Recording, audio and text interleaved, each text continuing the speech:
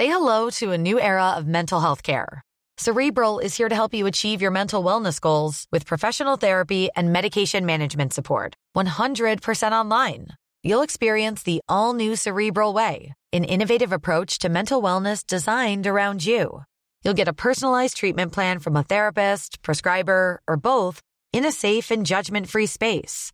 Your Cerebral therapist or prescriber will outline a customized plan with clear milestones along the way, so you can get to feeling your best. With Cerebral, you're not alone in your mental health journey.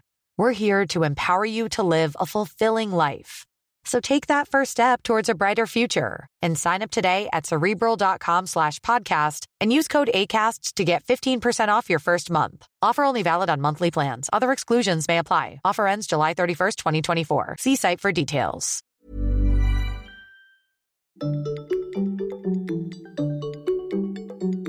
Hi, I'm Brendan Greeley. I'm the U.S. editor for FT Alphaville. This is Alpha Chat. Gary Loveman trained at MIT, he taught at Harvard Business School, and then he consulted for Harrah's, the casino, in Vegas.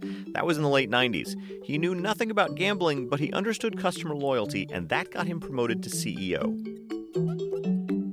Well, the Las Vegas Strip is actually quite a powerful and almost pure example of the type of product competition that is extreme, in the sense that a person who wishes to play a slot machine or bet at a card table can do so in and out of any of the casinos on the Las Vegas Strip without paying any sort of entry fee. They don't have to stay. He took a company that was trading at $14 a share.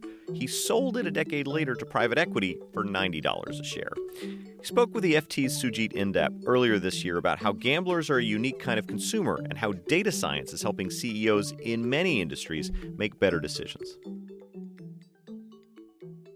So the promise of economics is the notion that you can take a given level of resources and do more with it for the betterment of more people.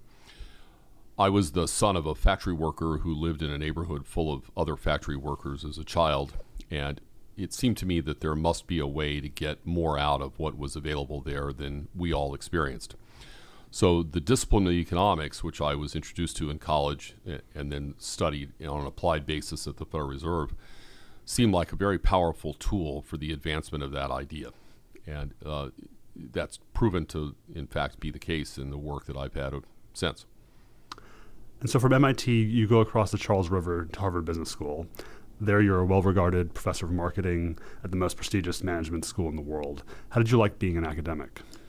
Well, I liked being that sort of an academic. So in this instance, when you're teaching at the Harvard Business School, your students are people who want to be business people. They don't want to be academics. Whereas if you're teaching at MIT, where I was a student, all of the students want to be like the professor. At the Harvard Business School, they make no bones about wanting to be like the professor. They want to be like other business leaders that they see in the world. And it gives your work a very pragmatic focus, which I enjoyed a great deal. It's the mid-1990s by now, and you co-write this influential paper called Putting the Service Profit Chain to Work. And on the side, you're consulting for big companies, and a Las Vegas casino chain called Harrah's calls. And a consulting gig turns into the COO job, and eventually turns into the CEO job, which you're commuting from Boston to Vegas. Tell us about how that opportunity came up and what was interesting to sign up for that consulting job. The origins of that job, Sujit, were really quite interesting. So the casino industry had always competed on the basis of having the most opulent offering to provide to its guests. And as one's facility became relatively less opulent, typically the business would diminish as people moved to whatever was the newest and most opulent offering in the marketplace. And the ideas I had been teaching at Harvard in my courses there focused on how one could get information about a purchaser and envelop them with reasons to be loyal to that offering, even if certain attributes of the offering were not at the same level of refinement as one found at other places. So this idea had tremendous application to the casino industry, even though I had very little exposure to the casino industry up to this point.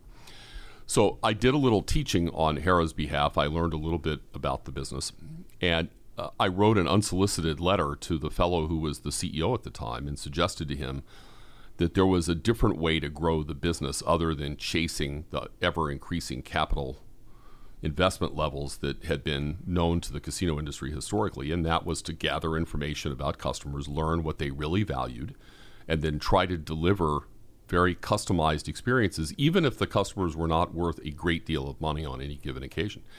And to his credit, he found that idea powerful, and out of the absolute blue asked me one morning if I would take a sabbatical from Harvard and come and apply these ideas for the 2 years that Harvard allows under a sabbatical. And then we would all hopefully have benefited, and we'd all go back to what we were doing before. The problem is I didn't go back. I stuck for 16 years. And so you've said before it's hard to sell a product that isn't improving. And you talked about this idea, the box of a casino between different casinos is basically the same inside. The difference is what's on the outside. And you compare Harrah's to Bellagio to City Center, which all had different levels of investment and resources to build that outside part of the box. Well, the Las Vegas Strip is actually quite a powerful and almost pure example of the type of product competition that is extreme, in the sense that a person who wishes to play a slot machine or bet at a card table can do so in and out of any of the casinos on the Las Vegas Strip without paying any sort of entry fee. They don't have to stay in the hotel. They don't have to buy a fancy meal. They can simply walk in and play the same games under essentially the same terms. So the question is, why would a person go into a building that cost $300 million 15 years ago, which is one I had, when they could go 100 meters up the street and go into Steve Wynn's new $1.9 billion spectacular building and play the same games under the same terms? So if you were to ever get anyone to do the former, you would have to offer them some other benefit of that visit that wasn't captured in the opulence of the building. And those were the things we tried to discern by looking at what it is people enjoyed in their visits, how we could customize their experience with us, and build a series of attributes of the visit that we could replicate and distinguish from the better building down the street. And this is the idea of Total Rewards, which is the loyalty program, if you will, that you built for the Harrah's system around the country. Explain what the thinking behind Total Rewards was and how it worked. Well, the idea is really quite basic, and it's now my work in healthcare. My work in healthcare involves the application of essentially the same notion, which is that you need to have some sort of exchange between the parties that allows one person to teach you about what they're interested in, and allows you to pay them for having taught you through things they actually care about and can use in a very practical manner. So Total Rewards is a currency that people earn by visiting a casino or a hotel or the other features of the resort. And we took the data that was generated from those visits. We made predictions about what the customer would enjoy in the future, and then we encouraged them to consolidate their business in our category with us by coming back more frequently and expressing more loyalty. And the Total Rewards system is a framework. Think of it as a currency account system that mediates that series of transactions. And so when you were at Harvard studying companies and how they drove customer loyalty, what other businesses at the time were interesting or were ahead of the curve in understanding what really drove repeat customers and repeat business? Well, if you think about what does loyalty mean? Loyalty means that at the margin, you're going to make a decision in favor of the person or entity to whom you are loyal, other things equal, or perhaps even not quite equal. So one of the cases that I leaned on heavily at the time was the airline industry, where the airline captured a tremendous amount of information about our experiences, but didn't reflect any of it in the way we were treated. So, for example, if you flew and your flight was on time, your bags were handled properly, and the trip was uneventful, you would feel fairly favorably toward the airline. On the other hand, if the flight was terribly late, such that your trip was ruined, your bags were lost, you would feel quite hostile toward the airline.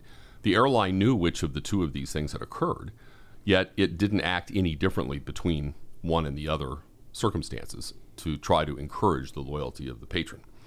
So using that as perhaps the counterexample, in the casino business, of course, sometimes people win, sometimes they lose badly, sometimes they win rather extraordinarily.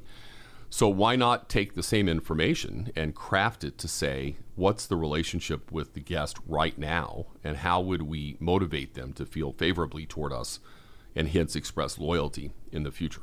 So a lot of the examples we leaned on, these included several of my colleagues at Harvard at the time, were examples of how not to do it. So moving companies with their notoriously awful service, airlines or ski resorts that couldn't distinguish between a person who was there every weekend and a person who was there once a year, and hence couldn't really tailor the experience to support the loyalty you were seeking. And so one of the interesting insights you talk about at Harrah's is that the most valuable customers weren't necessarily the high rollers, which seems counterintuitive and surprising to someone who doesn't have the data. What was the finding your team found about what was really the source of value for Harrah's, the customer that was the source of value?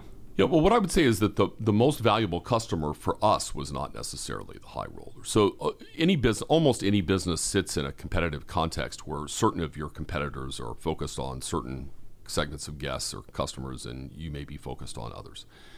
At the time I started, we didn't have the assets to appeal to the highest end customers in the world. People like Steve Wynn had those assets. What we found was that rather than chasing those customers, it was better for us to chase the customers that were a segment or two below the most luxurious customers and focus in a way they had never experienced before to customize what was available to them. And they were frequent enough visitors with sufficient budgets that they would be very profitable for us if they were treated in a differentiated way. And you've made this point that companies have this habit of paying attention to the customer who walks in first or is the most just obvious in front of them rather than the most valuable. Explain that idea and what the flaw is, why companies are susceptible to that and the mistake they make there. Well, this article that you mentioned, this Putting the Service Profit Chain to Work article, made the simple point that the critical driver of profitability is the manifest loyalty of your customers and not simply what order they arrived in or how many of them you have or something of that sort. So the idea is that if you have a group of customers walking in a retail store, for example, certain of them have been with you and are very loyal to you and make decisions in your favor frequently. Others are only there because there may be a price that you're offering that's especially appealing that day. And if you have one salesperson to help one person or the other, you want to assign that person to the one who has the greatest lifetime benefit to you, which is the first of those two customers. So, for example, when Brad Anderson was the CEO of Best Buy, I used to torture him with asking how it could be that the way to allocate a new electronic gadget around the holiday was to give it to the person who slept on the sidewalk the longest before the store opened, when instead, why not give it to the person who had the greatest manifest loyalty to Best Buy and use these scarce products as a manifestation of that or a reward for that loyalty. Does Best Buy know who that customer is the question. Well, they did. They just didn't work very hard at doing much about it. So since we all now buy things that are scanned and almost always through an electronic payment mechanism, most every company has the ability to know who their best customers are. They have to work a little bit at it, but it's certainly well within their capacity to know that. The challenge is, what do they do about it? So another favorite whipping post of mine through the years has been the grocery stores, who scan literally everything we buy, and most of us shop at the same place a lot. Yet we find that the only service advantage offered anyone in a store is to those who buy the least, that is, the express checkout purchaser. And very often, those of us that own a dog are given cat food ads, and the elderly are given baby product solicitations. And there's all these reinforcing notions that the store isn't really paying attention to what we're showing them we do. So there's tremendous opportunity not always used. And so you're at Harrah's for around 15 years. The stock price goes from $14 to $90 by the time of the $30 billion buyout in 2007. You stay through a bunch of difficult years post-buyout after the financial crisis. But then you end up at Aetna, which is a very different business than a casino chain. It's the huge American health insurance company or payer, totally different industry. And your mandate is to take massive amounts of customer or patient data and drive better health outcomes. And before we get into what you were doing there, maybe in your own words, explain what you think is the original sin of the American healthcare system and the opportunity for data to address that. Well, I don't know if I can identify a single sin in the American healthcare industry. I can simply observe that we all care deeply about health, our own health and our family's health, and we are all, almost all of us, deeply unhappy with the quality of the experience that we receive. So you have this paradox that literally everyone is interested in the product and virtually nobody is happy with it. So that seems like something we ought to be able to fix, particularly given the underlying sophistication of the services and the science that sits behind this and the well-meaning nature of almost everybody who is associated with this business. So something is wrong when you think about it in those terms. And certainly one of the things that's wrong is that the information that's available to handle the improvement in the health of the individual is rarely harnessed in that effort. So what I learned when I was working at Caesars, I had to set the healthcare policy for about 91,000 people and their dependents, as we were a self-insured entity and we provided largely subsidized health insurance to our employees. And they thought of that as a rather passive exercise. We would give them a health insurance plan and they would go off and do the best they could with it. And really what we needed to do was to have a much more interactive exercise where we encouraged people who weren't making great decisions either in the use of healthcare services or in the management of their own health to be more attentive to it and to use the same type of behavioral economic levers that we had used in the customer space for our guests and now apply them to people in the conduct of pursuit of their own health or their family's health. And those programs, which were introduced in the early 2000s, were very successful and caught a lot of people's attention and piqued my interest in moving from the sale of hospitality services, if you will, to really trying to use these ideas for the improvement of health. And so you end up at Aetna, and your group or your mandate there is to create what analytical product or what? The mandate was to turn the company from a healthcare finance entity, which is really what a health insurance company is largely, into more of a health services entity. So to see the growth of the company and its mission through the advancement of the health of its members rather than simply through the adjudication of a set of rules associated with the policies that the members are participants in. And the idea, Sujit, that interested me the most was the question of why are so many people sicker than they need to be? So let's distinguish broadly two groups. There are people that are stricken with various diseases. They do the best they can. Medical science does the best it can. And it's unfortunate, but there's not that much more one can do. So let's take a premature birth as an example of this, or a rare cancer, or neurologic disease, ALS, something like that. Let's contrast that with cases where people have a diagnosis and they are given certain guidance by medical counsel that they then proceed not to follow to any great degree. And that could be hypertension or diabetes or various orthopedic issues, renal failure, so on. And as a result, they are substantially sicker and their health care is much more costly than it ought to be. So that's a conundrum. Why would people do that? Why, if you're told to do something, would you not do it in the interest of your own health? And yet that problem sits at the heart of so much of what plagues the American healthcare industry. So that issue in particular was of great interest to me. And so what's the opportunity now with all the data we're collecting, the incredible computing power we have, and a lot of smart companies who aren't necessarily healthcare companies wanting to get interested in solving that? Well, I think the first is to identify that this issue I've just described is perhaps the most important and vexing issue. So you see this this observation that many of us notice when we're in meetings, that you look around the table and there's a group of people that have Apple Watches and Fitbits on their wrists. They look awfully fit. There's this joke that show me a person with a Fitbit and I'll show you someone who doesn't need a Fitbit. So who doesn't have the Fitbit or the Apple Watch? And it's the person who's probably not in great shape. And if they were to look at the Fitbit, what they'd see is a lot of discouraging news. It says you haven't taken very many steps and you haven't stood up very much today and you haven't climbed a lot of stairs and so on. And of course, few of us like to look at things that give us bad news a lot. So we don't wear things like that if we're going to get a lot of bad news, right?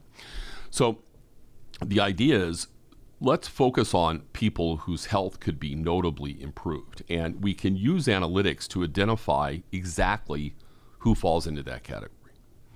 And we can identify rather precisely how much less costly that person would be if only they did the things their physicians are typically asking them to do.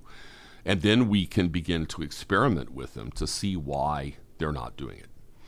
So an example of this that's very well known in the medical world is non-adherence to prescription medication. So let's imagine that you're hypertensive, you're given a drug to treat it, but you don't take it. Why would you not take it? Well, there's a lot of reasons why you might not take it. You might find it too costly. You might be logistically challenged in getting your hands on it. You might feel that you only take it on the days when you don't feel well, which is a surprisingly common description.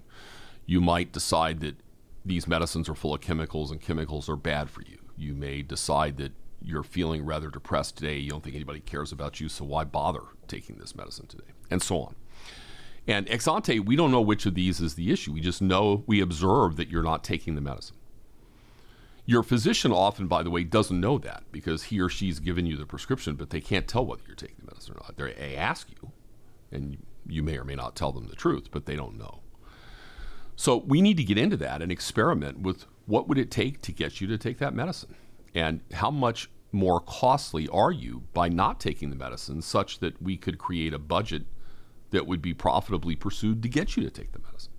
These are exactly, by the way, the problems I solved in the casino business. So if I thought you could be a $1,000 customer, but you were only a $100 customer, I had $900 to spend to get you to close that gap.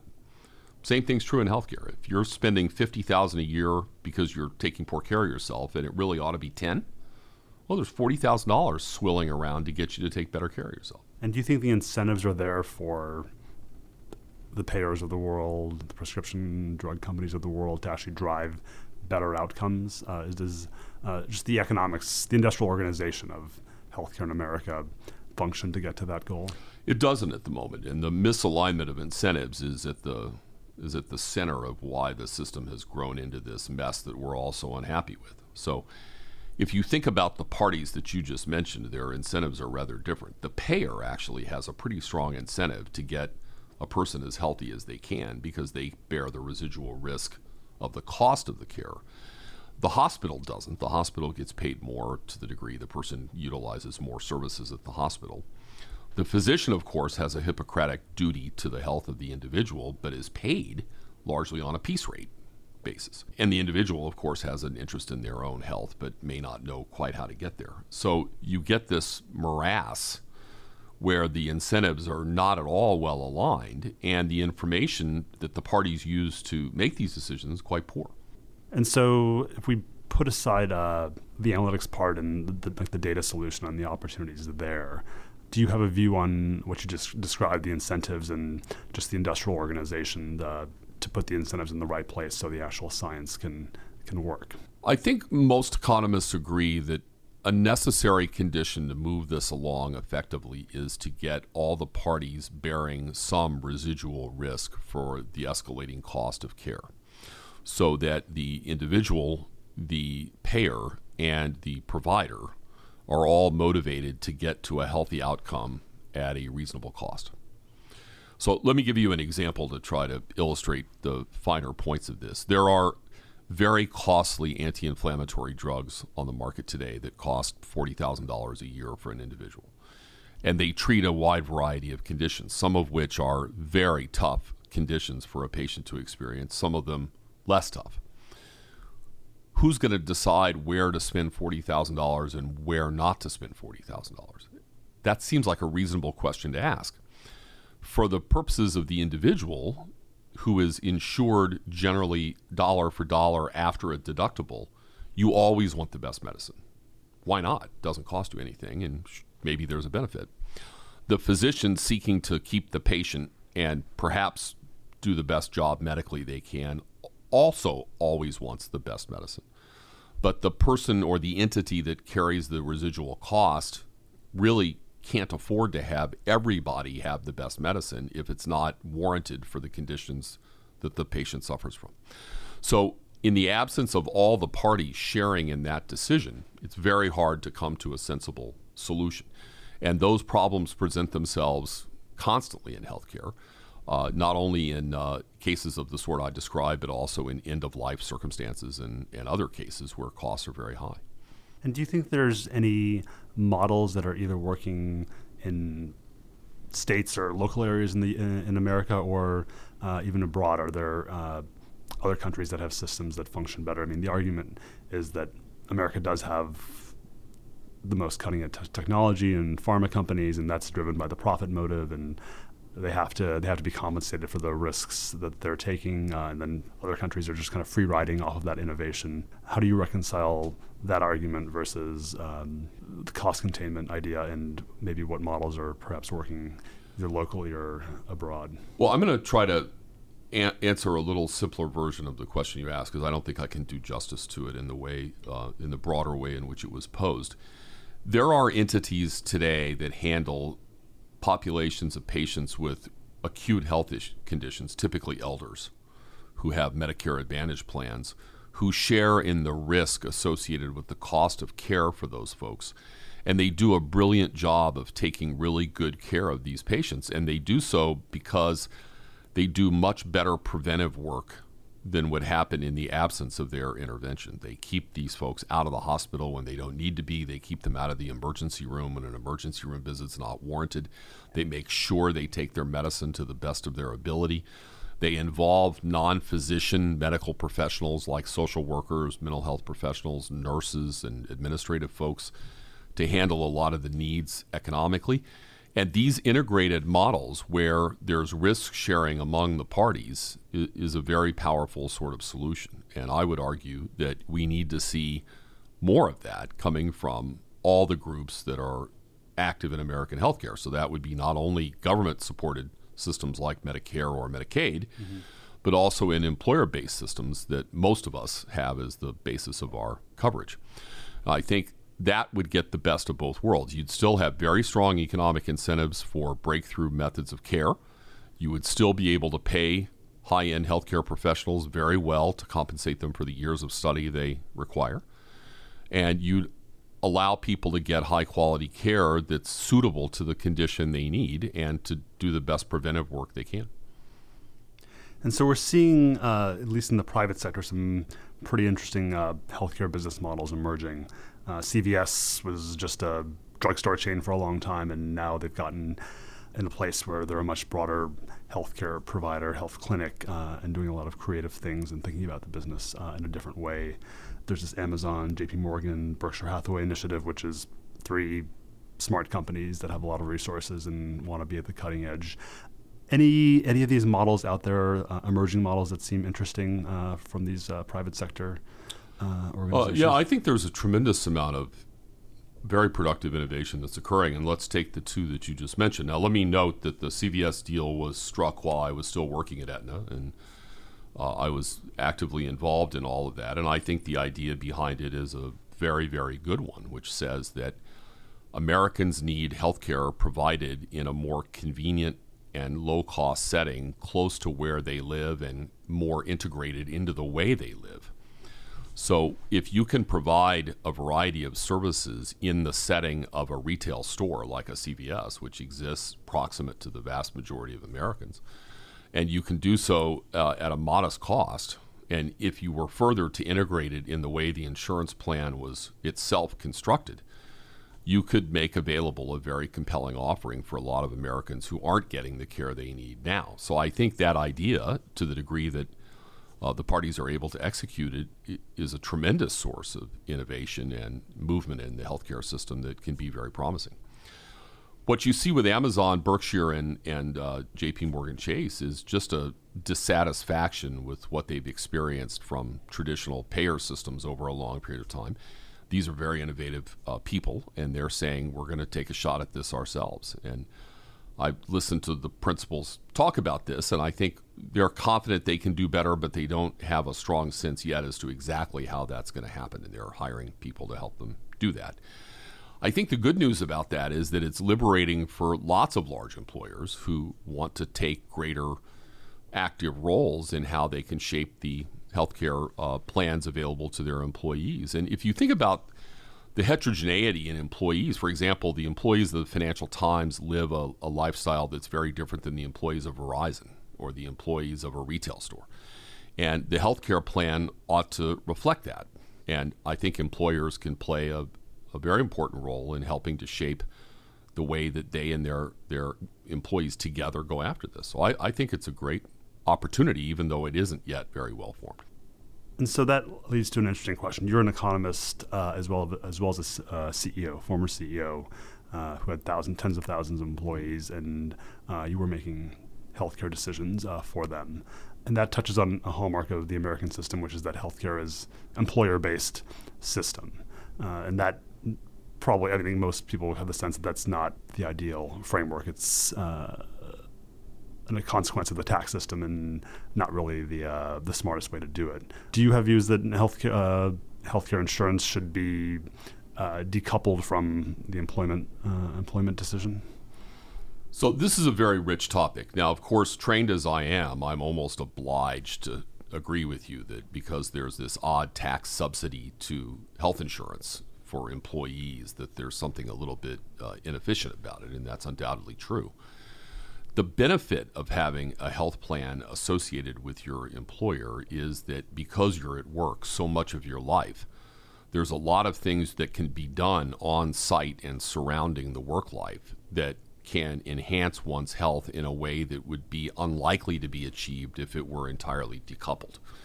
So let's take an example to try to illustrate the difference. Many employers are thinking about giving their employees a lump sum of money and saying, okay, Sujit, here's $20,000 that we used to spend on a plan that the company offered you.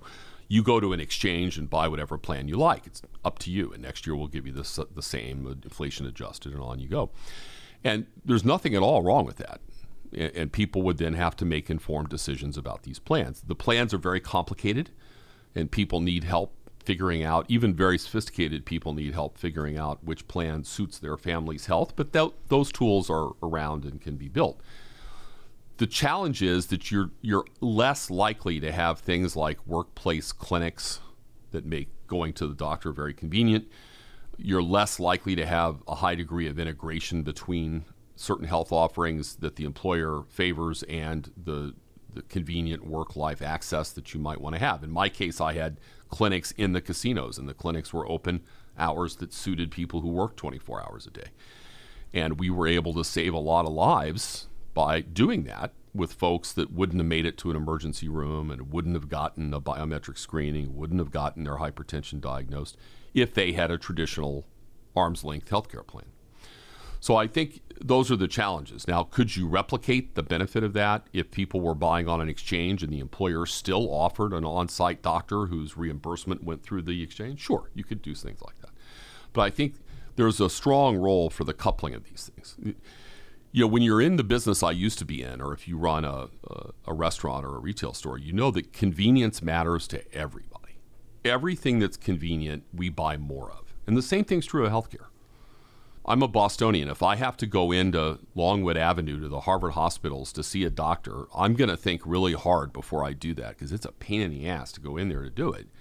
If there's a competent doctor close to where I am in a CVS or in my employer office building, I'm going to do a lot more things than I would otherwise. And that's not to be underestimated. And so just taking this a step back, we're creating massive amounts of data now. Computing power is really cheap, and just the sheer amount of data is just staggering compared to when you started studying this 20 or 30 years ago. What are going to be the challenges to analyzing all that data, finding insights, rather than just being paralyzed by all of it?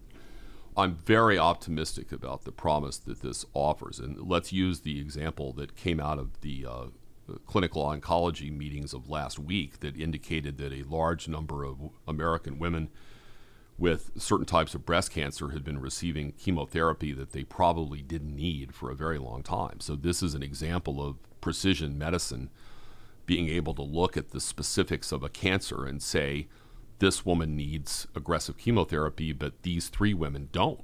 And it won't affect their prognosis at all. I think the potential to do this is right there. And the technologies and the people who know how to do it are right there. The question is, who wants to do it? And who's going to be the actor to make that happen? And that's where this question of incentives really, I think, comes to bear. So is it going to be the physician? Is it going to be the large provider system like a hospital or a practice group of oncologists in this case? Is it going to be the payer who's seeking this? Is it going to be the employer who rallies on behalf of their employee to see to it that that happens? So, for example, if a woman works at the Financial Times and she's diagnosed with breast cancer, does someone there say, you know, you really need to go see these people who will help you decide what the right oncological protocol is going to be? That's the question that has to be determined. mean, it is very much like the problem in business around customer loyalty generally. The tools to advance customer loyalty have been around a long time. Very few people use them. And that's what worries you about this, is that the tools could be great for the advancement of care.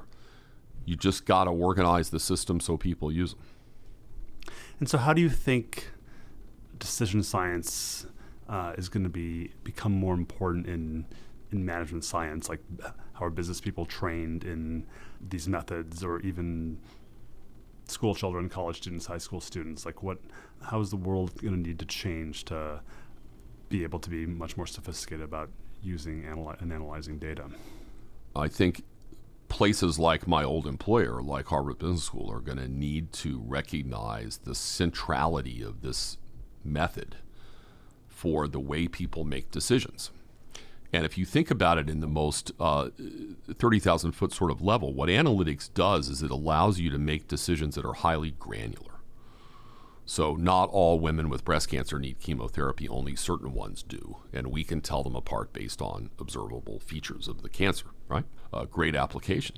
So you may not be a person who's ever going to use these methods yourself, but you need to recognize that such methods exist and know when they should be applied to challenges that you may be working on. And for that reason, I think that the curricula of universities need to come to exhibit this in a way they don't today. And in businesses, people need to see that they have to have some command of this if they're going to progress through an organization. I cannot report that that is true today, but I think over time it's definitely going to need to be.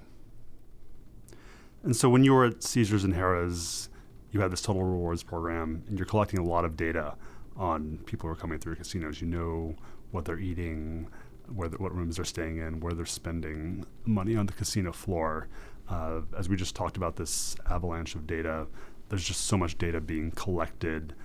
You see that now with social media, and particularly the free social media networks, where in exchange for getting onto their platforms for free, you're giving up a lot of information. What are the ethical questions that are coming up with just the amount of data consumers are giving up, and where they're perhaps not informed about what it is they're surrendering and how that data is being used? And how do you think about the ethics of just all the information that is out there now?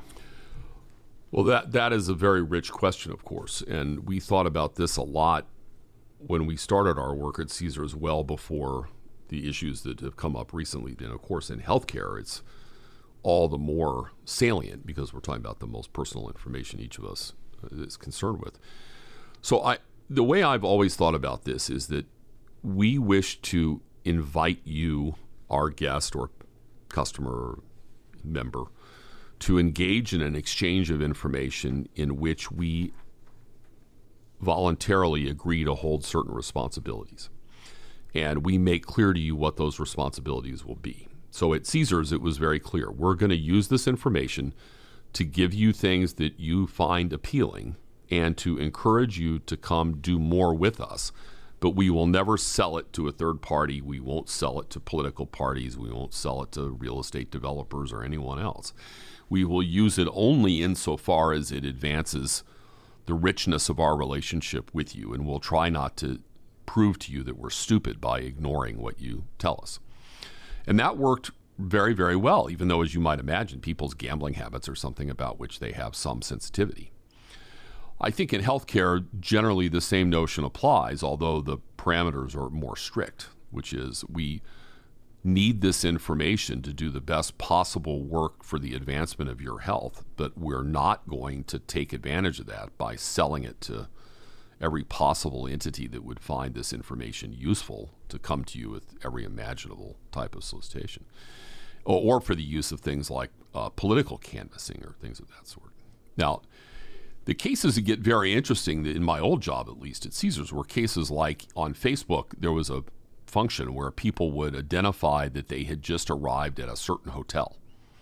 So you might have, for example, indicated that you had just checked into the Bellagio Hotel. Now, why you did that is known to you, not necessarily to me, but presumably you knew you were doing it. And then we might send you a solicitation because we now know you're in Las Vegas, but you're not staying with us. So maybe we'll offer you a ticket to an event or a restaurant or something like that sort.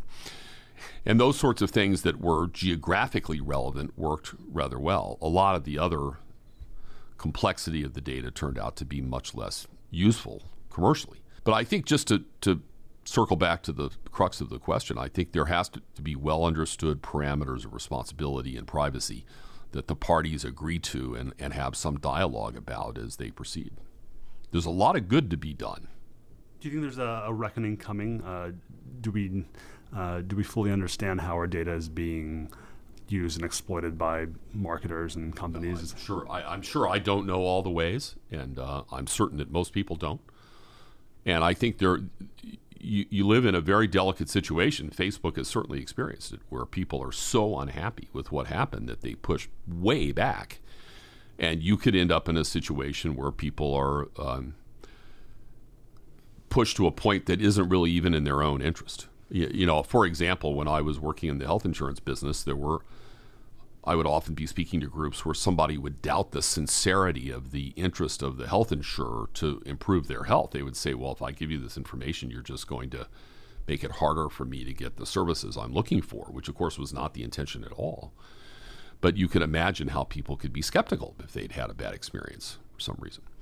So I think having a dialogue about that, very important, and staying close to people about it, because it would be a pity if the advancement that analytics provides were impeded because we all felt so concerned about our privacy that we couldn't share the data upon which that analytics depends. And so how do CEOs and boards begin to think about this in a intelligent way? Because they're business people, but they're making very important ethical decisions that don't have easy answers. And so what's the way to start having that discussion for management teams? I've not been very impressed with watching boards work on this problem. I think boards generally work on, I don't want to say just the wrong problem, but they work on a very limited set of problems. So they work on things like data breaches. So there have been a lot of companies with data breaches. So not surprisingly, boards are overwhelmingly interested in the precautions that are taken to prevent a data breach. So that's fine. That's a worthy topic. But it doesn't get to any of the things your questions were suggesting. And I think that would be a much richer topic for conversation between executives, marketers, ombuds people, lawyers, and others in the company that are working on these questions versus what you typically hear at the board level, which is, I think, much, much more limited and less rich. Do you think ultimately regulators and the government are just going to put down the constraints and the boundaries on this? Well, I hope not. I'll give you an example that I found enormously frustrating that had the best of intentions but didn't work out that way. So Medicare is a very tightly regulated business in the United States. And one of the provisions of Medicare is that any provider of Medicare services can't in any way discriminate among recipients of Medicare. So, for example, if I'm a health insurer and I have two members, I can't offer something to one of them that I don't offer to both of them under terms that are agreeable to both. So I was working on the use of Apple Watches as wearable devices to help people improve their health. And there were certain Medicare recipients for whom this would be a great help, for example, if they had an iPhone, and others for whom it wouldn't be much help if, for example, they had an Android phone.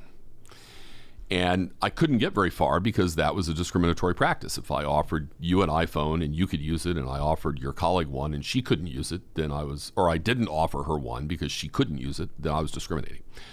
So obviously there's a big role for government to regulate, as business people always say, in an effective manner. But the question is, how do you get that done properly?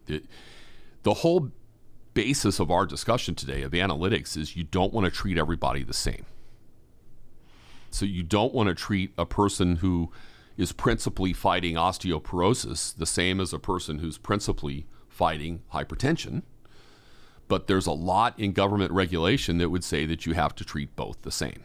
And analytics can do so much to help you differentiate the way in which you approach these parties. But if you're burdened with a variety of rules that prohibit any sort of interpersonal differentiation like that, it's very challenging.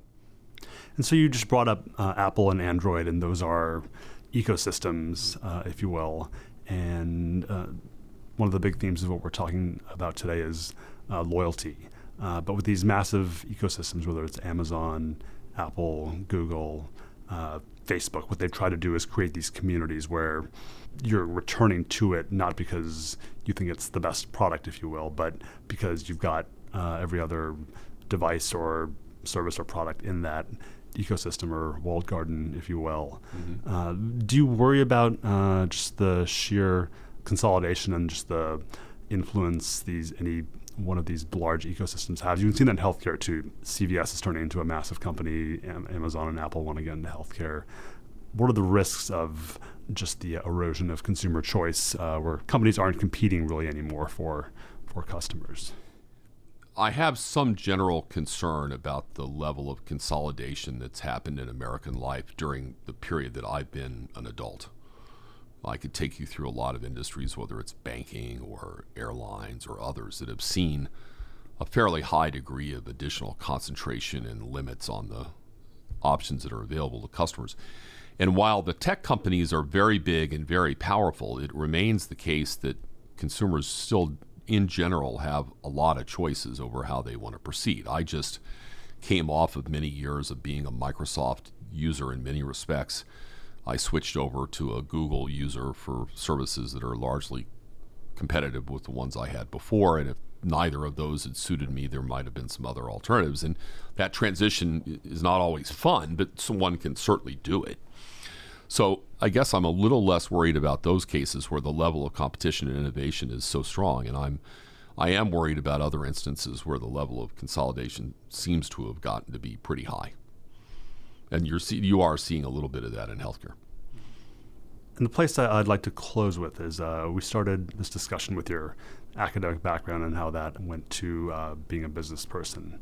And so would be curious to get your thoughts about the very kind of analytical, quantitative, academic part of your career, but also the fact that you were a CEO and you managed tens of thousands of employees who were working on a casino floor, and restaurant workers, and very different than the colleagues that you had at Harvard or MIT. And how does a business person reconcile those two parts of being math whiz, but also someone who has to motivate and lead an organization of thousands of people who are human beings?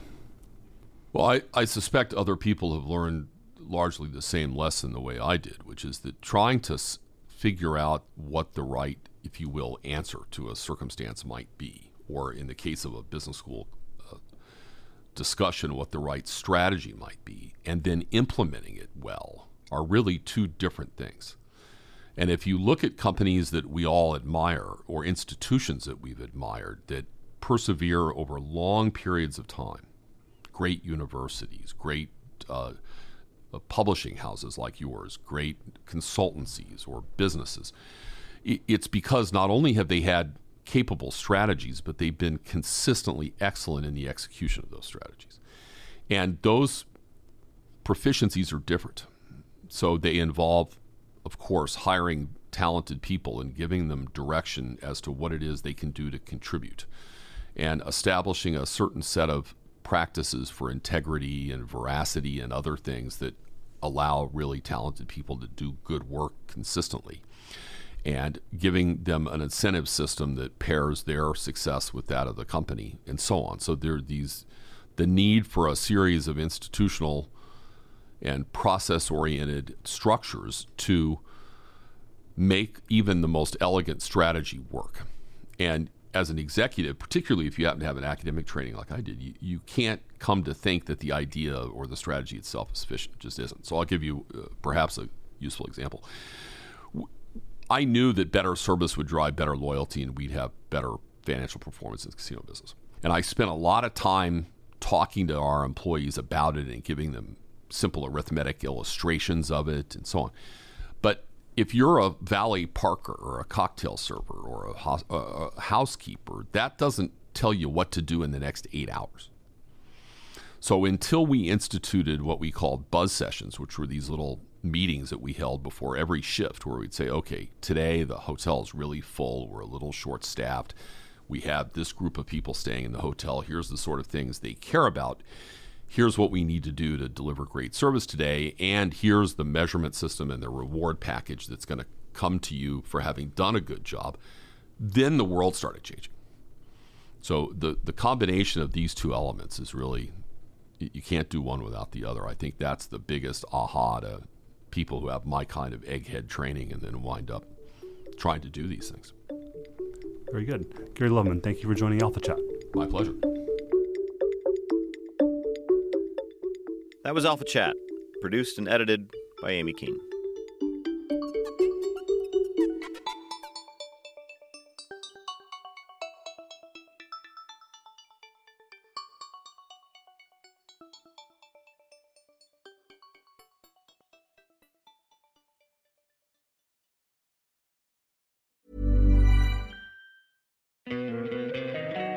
Don't you love an extra $100 in your pocket? Have a TurboTax expert file your taxes for you by March 31st to get $100 back instantly. Because no matter what moves you made last year, TurboTax makes them count. That means getting $100 back and 100% accurate taxes, only from Intuit TurboTax. Must file by 3/31. Credit only applicable to federal filing fees with TurboTax full service. Offer can be modified or terminated at any time.